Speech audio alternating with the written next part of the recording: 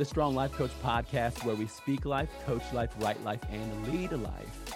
Today, I'm joined in the podcast studio by attorney Nadia Maldonado. Nadia, welcome to the show. Hi, thank you for having me. All right. Well, I'm excited to have a conversation with you for the podcast listeners. I want you to know, in the first 22 minutes of knowing Nadia, she has been a light. She's probably given me eight affirmations of encouragement before we even started recording. So I'm excited for you all to get to know her. Let me tell you all a little bit about Nadia. Nadia Maldonado is a personal injury attorney and the principal attorney at the Maldonado Law Firm, PLLC, that she founded in 2015 in Washington, D.C. She is licensed to practice law in D.C. and Maryland, and her practice areas focus on protecting the rights of those who have been injured in accidents such as Uber or Lyft accidents, pedestrian, bike, scooter, mopped accidents, and similar scenarios. Moped accidents. Moped. Thank you for the clarification. Moped, yes. Thank you for that. She is known as the rideshare attorney, and she has the Instagram and TikTok handle to prove it. And it's at rideshare_attorney. All right, Nadia, tell me, what inspired you to become an attorney? So I'm from the Rio Grande Valley in Texas, and it's an impoverished area, and it kind of it leaves you wanting more sometimes. So when I was a child, I would watch different shows on TV, and you're talking about the 90s. So we had shows where female attorneys, let's say Mrs. Huxtable, was on TV, and I'd watch her, and I would see this, ideal life that she was living in the show, and this empowered personality that she had. And it was in my mind, I thought, I want that. And that was kind of one of my inspirations later on as I grew a little bit older. Some of the other shows like Ally McBeal showed more of a harebrained attorney, but also with like a kind of an exciting life. And I thought, yeah, this is an affirmation. I want that. So I kind of took whatever steps I needed to take to get myself there.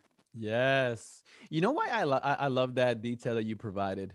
Because of all the bad things that come from television, of all the wrong things and the twisted things that are shown, I love good stories like yours, where it's like, I saw somebody who was a professional, Mrs. Huxtable or an Ally McBeal. You saw them in their profession. You said, I want that for me.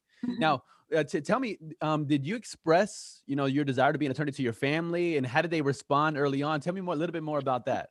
I feel like I don't know if they picked up on it themselves, or, they said I liked to argue. I've always been very opinionated, and I was like the kid in class that would talk a lot. I always got very good grades, but I had opinions and I wanted to share them. And I guess, at all costs. And so they were encouraging. They were encouraging to those personality traits that I had. Whenever there was a parent-teacher conference, like on an open house or something like that, and the teacher would say that I talked a lot, my mom would say, are her grades suffering because of it? And when they'd say no, then, that was kind of like, all right, then. Problem's not, it's not a big problem. Yeah, my parents always kind of just cheered me on and pushed me forward. I love it. I love it. I love the concept of talking a lot.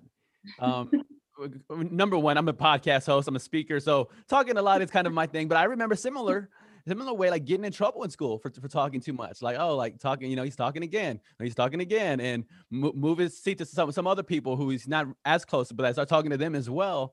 But this idea that sometimes I think it could be easy to look at a situation as problematic, as opposed to a calling over your life, that it wasn't that your grades suffer. Your grades were great, and you love to communicate.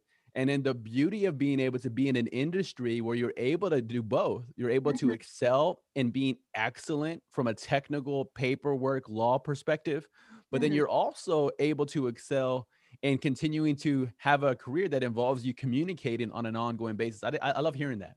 Yeah, and I mean, it's kind of funny that you can relate in the sense that they would move me to another place Yes. where I'm not chatting away or whatnot. And yes, communication skills are very important when you're an attorney. That is your main skill. You and your client need to be on the same page. Yes, yes. I remember even in college, I was like, the professors asked me to move. I'm like, I'm an adult now. Can you still move me? I mean, I want to be respectful, but yes, yes, yes. I relate 100% to being moved by the person in charge of the classroom.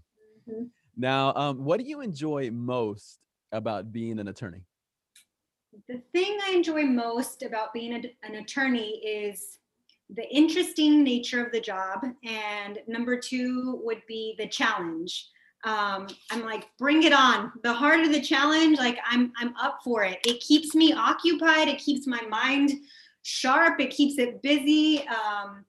And when you overcome it, you feel like you're on top of the world. So that's like, yeah, that's my favorite part. And the interesting part is that, people's lives are they're all over the place, and so you can get all sorts of different cases that come in the door, and I like that my job is never boring. Mm, That's important to me.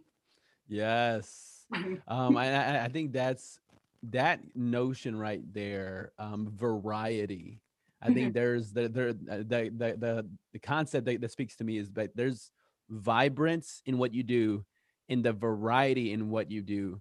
I talked to a number of professionals, and I worked in a profession for 5 years or 7 years, in a call center environment where people felt like they were doing the same thing all day. They were taking payments or adding insurance coverage or explaining what happened on the policy. But being in the environment where they were like, they felt enslaved, banging their head on the wall because they were doing the same thing, bored out of their minds every single day.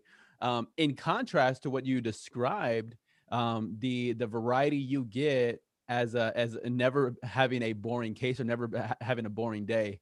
Mhm. I love that's a part of your career and your Mhm. calling. Yeah, I used to work at a call center too. Hmm. Back when I was in college, in South Texas, I worked at a call center, and yes, it can be very monotonous, Yes. very tedious. Every call, it's like the same thing. And so, my new profession definitely adds a lot of variety, every step of the way. Mm. Now, and let me ask you about one detail about your journey in becoming an attorney. So, um, when you finished law school, when you passed the bar, tell me what was that like? What was like for you? What was like for your family? It's always a detail I'm fascinated by in the attorney journey. Well, I feel like my family was proud of me, and I to them I was an attorney the moment I I got accepted into law school. I hadn't even begun, and they're like, "Mija, my daughter, es abogada, or she's an attorney." And I'm like, "Dad, not yet, not yet."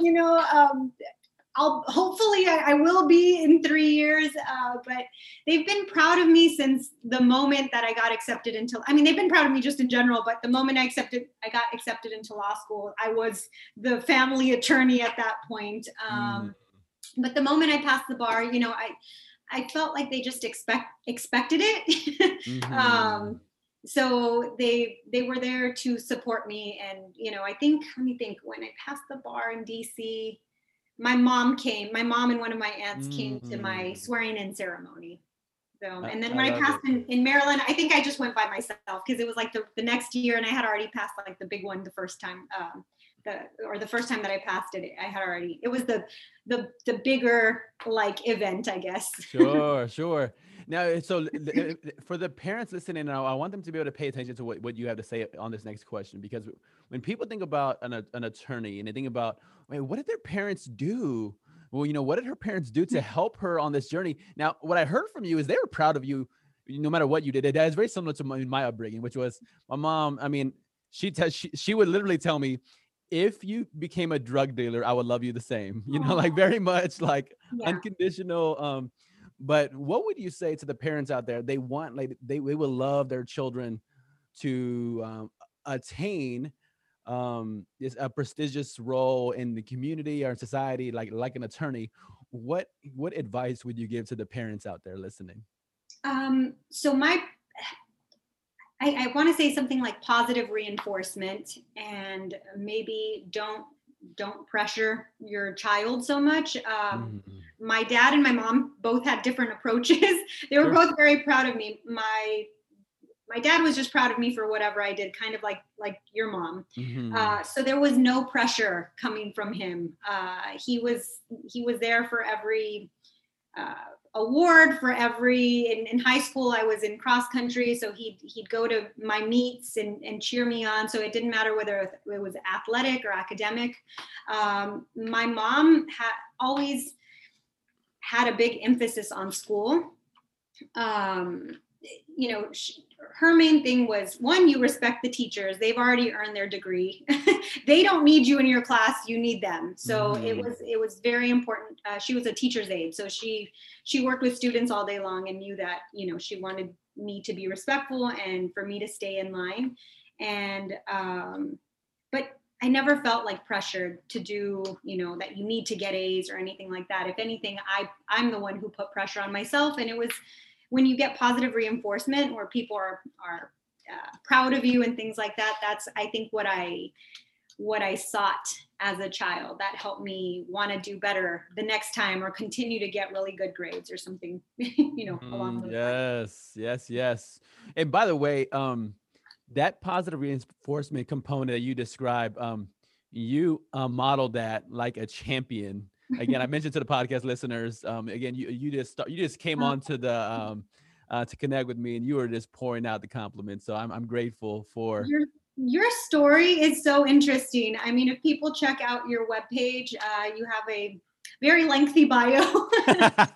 But it's a very lengthy bio, but it kind of sucks you in because of all the details that you put in there. And Mhm. so, yeah, I was excited to meet you.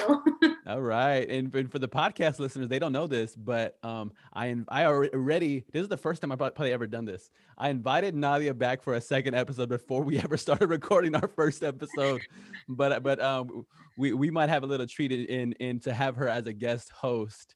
First time me being interviewed by an attorney, so I'm going to strive not to be intimidated. I'll Um, try not to be too tough.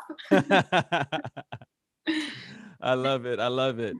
Now let's talk about this detail about your journey. So the ride share attorney. This is fascinating. I've never had a guest, an attorney guest, who's had this focus on accidents such as, again, related to Uber or Lyft, pedestrian, bike, scooter, moped, not mopped, and similar scenarios. Talk to me. How did you decide to focus on this niche? So I live in Washington, D.C., and I don't own a car. And I owned a car when I got there because I'm from Texas. And in Texas, you absolutely need a car. When I moved to D.C., I quickly realized that a car was more of a hassle than anything else. You have to keep up with insurance, the like maintenance of the car, parking tickets. There's nowhere to park. You live in a city. So I was just like, I can get from point A to point B either walking, taking a bus, taking the metro, a taxi, and now Ubers and Lyfts. Taxis are pretty much, they're non-existent at this point. Mhm. There's a couple here and there, but what has taken over in that market is Uber and Lyft. So I was working straight out of law school. I was working at a personal injury law firm, and we didn't. That was like back in 2010 or so. So Uber and Lyft were not on the scene just yet. But that's where I got my personal injury background, Mhm. and as soon as like Uber and Lyft kind of started to develop, I thought, I wonder what the laws are, or what the consequences are when you get in an accident when you're in an Uber or Lyft. It's Mhm. completely, it's there's a lot of similarities to a regular auto accident, but there are a lot of differences. Number one, you're a passenger. It so things that kind of that I'm trained to think about is like who owns the policy? Is it the company? Is it the driver? Is the driver an employee or the independent contractor? All these things. So I was like, like itching to get one of those cases, and I finally got one, and it kind of snowballed from there. I just felt like, you know, it was a case that I could handle. And since then, I think my first case was probably maybe a couple years ago, for particularly for Uber and Lyft.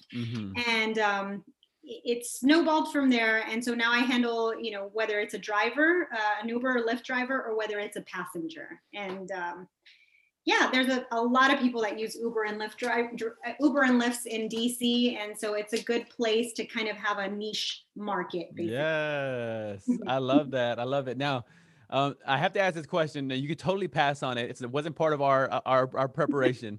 Okay. Now, what is one maybe fascinating story? I know you'll leave out names and all of that, but what's one fascinating experience you've had with this, again, unique niche, and serving the people? What's one example of maybe a fascinating story? My first case was one of the more unique ones. It was actually, my client was an attorney and he was a passenger in an Uber, and the Uber got T-boned by a Lyft. And so I was like, I mean, thank God he was injured, but thank God he was okay, and there was no major or serious injuries. And so I represented him, and I was like, oh my God, this accident checks off all the boxes. It has an Uber, it's with an Uber and a Lyft. I'm going to find out about both companies and how to find out the differences between a regular auto accident and an Uber and Lyft accident. And I was doing a case that had both an Uber and a Lyft in it, so I was stoked. My client has left me since then. He's left me excellent reviews, and I'm grateful, because to get a review from another attorney who was my client is just, it doesn't get any better than that. And so we were both very happy with the outcome of that case. Yes. Okay. Great experience. The Uber and a Lyft, and with an attorney who has gone on to serve and give you the endorsements. I love to hear that. Yeah. That's awesome. Now, so again, another question about what you do. So with the times even changing, right? Like even, the notion of like the Tesla, the autonomous driver. So, I mean, do you foresee you getting involved also like in that as well? Absolutely. That's an unequivocal yes. So yeah, with self-driving cars, that is something that I will have to absolutely research. It will not be negligence on the part of the driver anymore. It's going to be, I would assume, be negligence on the part of the person who makes the car, or the company that makes the car. So it would almost be a products liability case, which is still in the negligence realm, and which is what I like, the area that I work in. But I think we're many years away from that. I'm going to say like 10 years away from it. I don't foresee automatic or automated cars kind of driving down our freeways anytime soon. But that the moment that starts, I will absolutely be on top of that. I love it. I love it. Very good. Very good. Now, what has been one challenge that you faced as an attorney and have overcome? I would say law school was my biggest challenge. Law school was my biggest challenge. It was such a new environment. Again, I'm from the Rio Grande Valley in Texas. This is a border town. It's one of the poorest cities in the United States. And there's a different culture down there. One that I don't know if it prepared me sufficiently for law school in a big city. When I arrived, or I started law school at the age of 23. Yeah, at the age of 23. Fresh out of college. I want to say I was like a baby at that point. And I was really intimidated. I was really intimidated by everything, by the big city, by some of my classmates who were older. They had waited to go to law school. So I'm going, to law school. Let's say some people were in there, and I know 30s is not old, but right. I'm 37 now, but to a 23-year-old, let's say someone who's in their mid 30s or in their 40s or something like that, you're intimidated by them. You're intimidated by the professors. Those were big obstacles. And I was able to overcome them barely. But yeah, so I think your question was, what are some obstacles that I've faced? And I want to say that law school was one of my bigger obstacles. They're supposed to, what I hear is that they're supposed to tear you down and then build you back up as like a new attorney ready to go out into the world and fight and represent and whatnot. So I got the tearing down process. I don't know if I got built back up entirely the way that I was supposed to. So I had a lot of work to do, a lot of maturing, a lot of confidence building that I needed, that happened after law school for me. Yes. What do you think? Like, so I love you talk about confidence building. And I think that's universally relevant, right? And I know it's relevant because, again, I work as a coach and I listen to people on an ongoing basis. And what do you think has been, if you could offer one tip about confidence building, what would you say to somebody, again, whether that's an attorney or even somebody even outside attorney? What's one thing that helped you build your confidence up? Because clearly, if you know what you do as an attorney, and clearly even the fact that you would even be a guest on my podcast, to me, it always speaks to someone who's confident. They're willing to be in the spotlight. So what has helped you to build up your confidence? That's such a good question. I feel like it's been a process. It is not something that happens overnight, or I almost want to say something that it doesn't happen if someone tells you, like, you need to be more confident. I felt like my tax professor, I was in the tax legal clinic where you help low income taxpayers, and you're doing it as a student attorney. I'm a hands-on type of work, like learner. And so that was the best experience for me. But I was very green. Again, I'm like 24 years old and, representing people. And I think my professor would bring me in to his office for, I guess, I would, like, for updates on the cases, and it was a weekly thing, and I'd be all nervous in his office, like, oh my God, I hope I'm doing the right thing. And I'd have my file there and I wanted to read from my page, and he's like, just talk to me, like, just talk to me. You need to be more confident. And I'm like, you don't get that by someone just screaming, be more confident in your face. I'm like, if anything, I get more, scared. Right.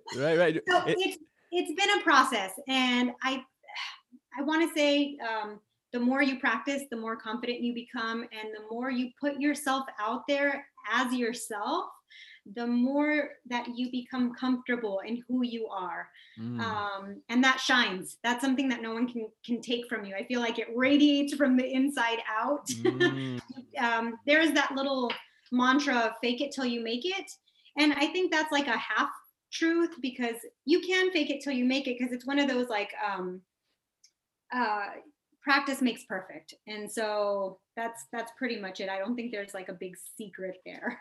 Yes. I mean, I think you dropped so many principles on us. I think we can use from the proactive approach of action, that action drives out, in my world, in my experience, just living it, doing it, as opposed to overthinking it. Overthinking, for me, the fear like creeps up and wants to swallow me. Absolutely. But once I start living it, then I just notice a lot of the fear goes away. And then if I do it often enough, I mean, there was once upon a time where I was new at podcasting. I didn't know how it would go. Like, would I be able to be a great, interviewer? Would people even want to be interviewed? But you do it often enough. Yeah, I have no fear like now, but in the beginning, when you're starting, to your point, but there's something about just living it. Just doing it. I'm a hands-on learner, so just get in there, get dirty. I want to say something like, you have to fight for your opportunities, or at least as a Latina, you Yes. have to fight for your opportunities. If you're listening out there, do Mm. not be a wallflower. Do not stand back and let other people do it. Even if you mess up 100 times, you have to get in there. You're not, for me, that's the way that I learned. That's the way that I built confidence. And that's my advice. Yes. Fight for your opportunities. I think that's a quote right there. Another one you might mention was being okay with being you, in this Mhm. idea of being genuine, and which it didn't hit me until 2 days ago on Instagram. I was out. I had a friend who messaged me on LinkedIn, and he asked me, "Hey, why do all the attorneys agree to let you interview them?" And the truth is, I had some like ideas, but I said, "Why don't I just ask them?" And I was just asking. I said, "Hey," and I tagged them in a post on Instagram and asked, "Hey, you could share why you agreed to let me interview," which you can answer as well in a second. Um, but when I asked them, like, it was like 90% of them were like, mentioned the word genuine. I was like, like, I didn't set out to be genuine, or like, and again, I think if you have to explain to somebody you're genuine, then that's probably a problem. But I Yeah. just, right? Oh no, but I really am genuine. No, like just, but being okay being you. I talk about it. You heard me say it before we started recording. When I talk about in the podcast setting, I'm probably going to stutter or stammer or say and I'm going to be okay with whatever imperfections I have on the show. But anyway, that's something that caught my attention from what you described in a confidence builder, is to be genuine. Yeah, absolutely. And maybe to answer your question as well, why I agreed to come on the podcast is because it's an opportunity that you presented to me, and I'm not going to pass up any opportunity. You said, "Hey, do you want to be on my podcast?"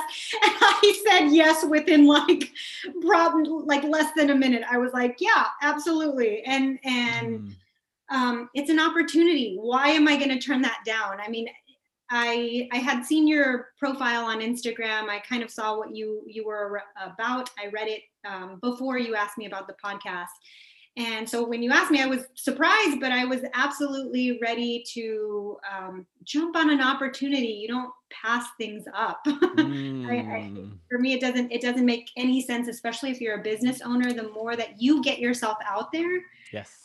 the more clients that it might bring in. And Yes. yeah, it's not, I feel like your podcast is, a lot of them are tailored towards Latina attorneys, whether, I don't Mm-hmm. know if they're all solo. I don't think they're all solos, but they're all Latina attorneys. Mm-hmm. And that might be a niche market for you. Exactly right. And so, yeah, I was absolutely ready to jump on the opportunity. Yes. And I think that's a quote right there, being ready to jump on opportunities as they come before you. Um, when opportunity is get up and open that is knocking, get up and open that door. And Yeah. if opportunity is not knocking yet, get prepared for when opportunity comes. Or go knock down the door and get Yes. yourself an opportunity. Some of them Yes. don't come Yes. to you. You have to seek people out. They might not Mhm. notice you. So you need to, I mean, it depends on what type of law you want to do. But as Yes. a small business owner, I have to fight for every opportunity, and I'm happy to do it. Hmm. So you talked about marketing and the opportunity for exposure on the podcast. Let's talk a little bit about that. What has been the best way for you to expand your client base as a law firm? Let me think. So when I first opened my law firm, I was taking a lot of different type of cases, running myself ragged, taking pretty much like a lot of different cases that were presented to me. Most of them were business cases, maybe some employment law. Um, yeah, employment law, business cases, and I was taking them, and then then I was kind of exhausting myself, working too much in too many different areas of law. So I realized I needed to narrow it down. I was also doing some immigration law. These can be very taxing areas of law, depending on the, immigration. You have a lot of or family-based immigration and things like asylum. They're heavy, emotionally taxing cases. Sure. And so I was walking away very drained from those cases. These, a lot of these immigrants will come to our country and they've been tortured and pretty much, tortured and abused in their own countries, and they're just coming here to seek a better life and try to create a better life for themselves. And listening to their stories was and having to advocate for them, it's heavy, and it's something that you take home with you every day. And so I had to reassess, regroup, and I always kept coming back to personal injury, which is it can be a little bit of a lighter type of representation. Most of my cases are soft tissue injuries. Every now and then I will have catastrophic cases where there's a death, a wrongful death, and those are heavy, and you take your work home with you that day. You don't go home and you're like, oh, I'm just gonna turn it off and just pretend like nothing happened. No, someone lost their family member, and that's not something to take lightly. So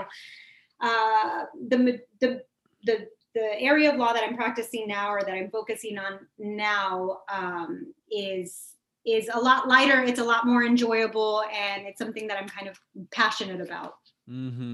Yes, yes. I think there's so much power in what you just described with that limited focus, and I think we understand this when it comes to big companies where they started, like McDonald's, burger, fries. Later on, they added the chicken nuggets and the ice cream and the whatever McCafe, or Starbucks coffee. Later on, they added the teas and the pastries and all of that. But to your point of limiting your areas of focus, to maximize growth. If you want to flourish, I talk about this notion of, if you want to flourish in growth, you focus your growth. And I'm hearing that from you. You had a number of things you were trying out, but also you were also gauging your energy and asking, how does this affect my energy level at the end of the day? And for some of those heavier cases, you were just in tune with how that affects you. And I think there's such wisdom in that. Yeah, you have to, I had to reassess, because I'm like, my quality of life is suffering because I'm taking too many cases across the board, different areas of law, and each one of them require a lot of research, a lot of time, in order to represent your client adequately, or to serve them adequately. And so I thought, I'm one person right now, I need to scale it down. Personal injury is an area that is difficult to get into. I'm competing with like multi-million-dollar firms. So it's not something that I could just hang out my shingle and say, hey, I'm taking personal injury clients or cases. Clients want to see that you have a good reputation in this particular area of law. Luckily, over the past couple of years, I have built my reputation in terms of being a personal injury attorney. And now that is the majority of the type of clients that I'm getting. And so now I can be a little more selective. I don't have to take all cases that come and knocking on my door. And that's hard to do when you're a solo. You're like, should I turn it down? And I've had to practice that, to say no.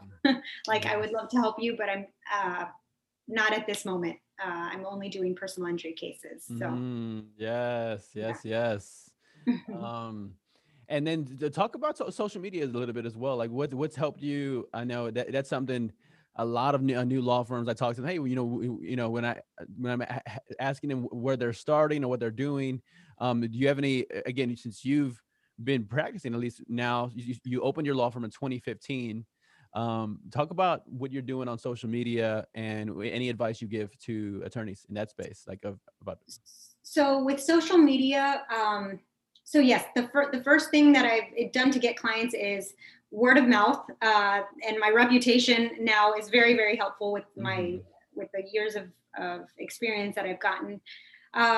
Other thing is social media has been really helpful for me. Again, I'm competing with multi-million dollar firms that have commercials that they can spend thousands of dollars on a Mm-hmm. commercial. I don't have that type of marketing budget. Mm-hmm. Um, so social media has been a lifesaver, and I do feel like I'm competitive now with them. And so right now I have my Facebook page, my Instagram page, and I just started a TikTok, which Mm. um, has been a very it's been a really fun experience, but it's something different that I never expected to be doing as a lawyer. Mm-hmm. When you go to law school and you come out of law school, you get your first job at a firm or something, everything is very conservative. The whole experience. You want to portray professionalism. You want to portray professionalism, seriousness, and things like that. However, TikTok is changing the game completely. I had to have like I had to change my mindset to Mm-hmm. realize that to get a younger audience, maybe an audience that can grow with you, that you kind of have to loosen up and be a human versus just an attorney. And so Mm-hmm. I feel like it's what I've been waiting for my entire career. I mean, there were times when I would have short hair because it's more conservative and more professional. And I was so young, such a young attorney, that I wanted to be taken seriously and not to look too young. So I'm like, let's put on some glasses. I have to wear glasses either way, but like keep your Mm-hmm. hair short. When it came to your nail color, like something muted, all these weird like things that I would think a lot of women attorneys think about. Mm. Um, Now with TikTok, I feel like I get to let my personality shine, and I'm all about it. Mm-hmm. As a person, if you know me, I feel like I'm more playful. I can be silly. I enjoy those things. And when Mm-hmm. it comes to a career or a legal career, you're not really allowed to do those things. TikTok Sure. is definitely changing the game, and I'm putting fun and silly videos out there, and I'm really enjoying it. So I hope, Oh. yeah, and they're still pretty professional. Right, right, right. So I'm hoping that my viewers can see that their attorney can be fun too, but Mm. they can still handle your case professionally. And like, in other words, I got you. Don't worry, I'm doing this. Yes. I'm doing this TikTok video, but I know exactly what I'm doing. Um, Mm-hmm. I can provide adequate representation.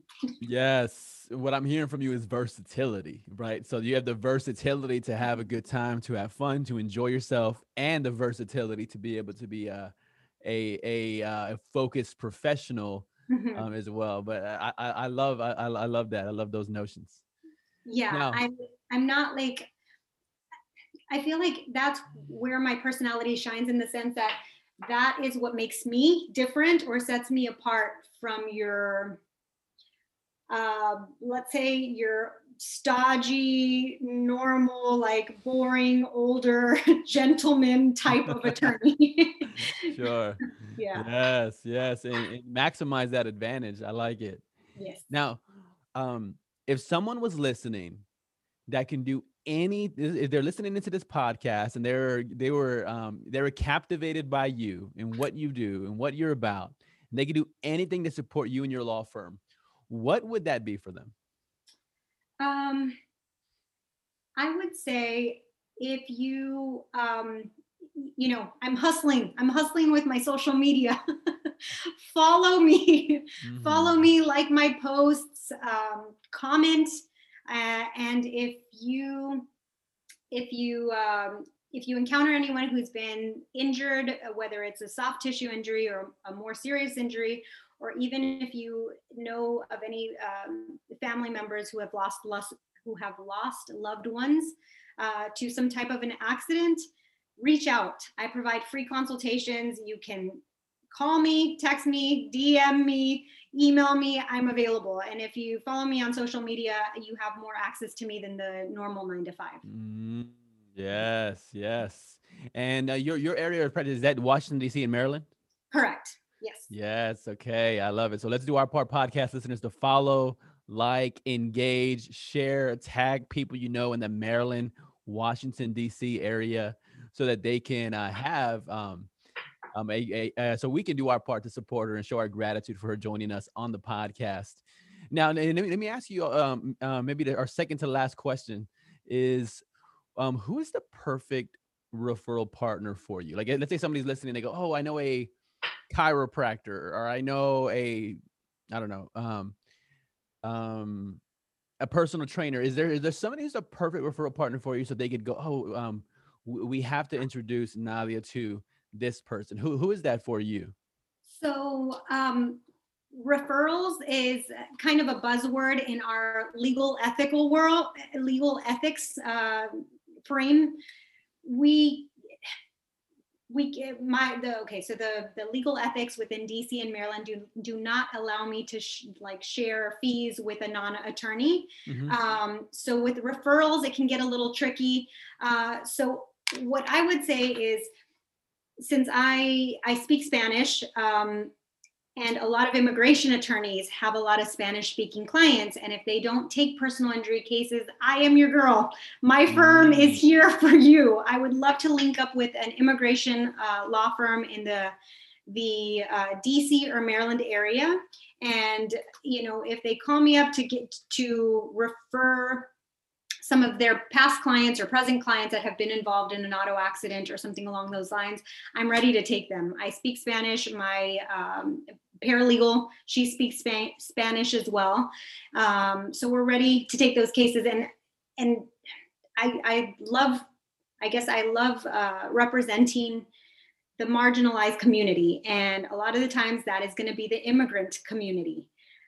They don't know their rights. They get in an auto accident. They might be undocumented, and they are terrified that ICE is going to come take them if they call the police.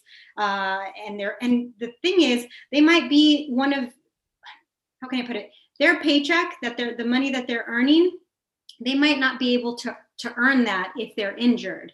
Mm-hmm. So I need them to know that it doesn't matter if you're not documented in this country, you still have rights. You still have rights to file an insurance claim.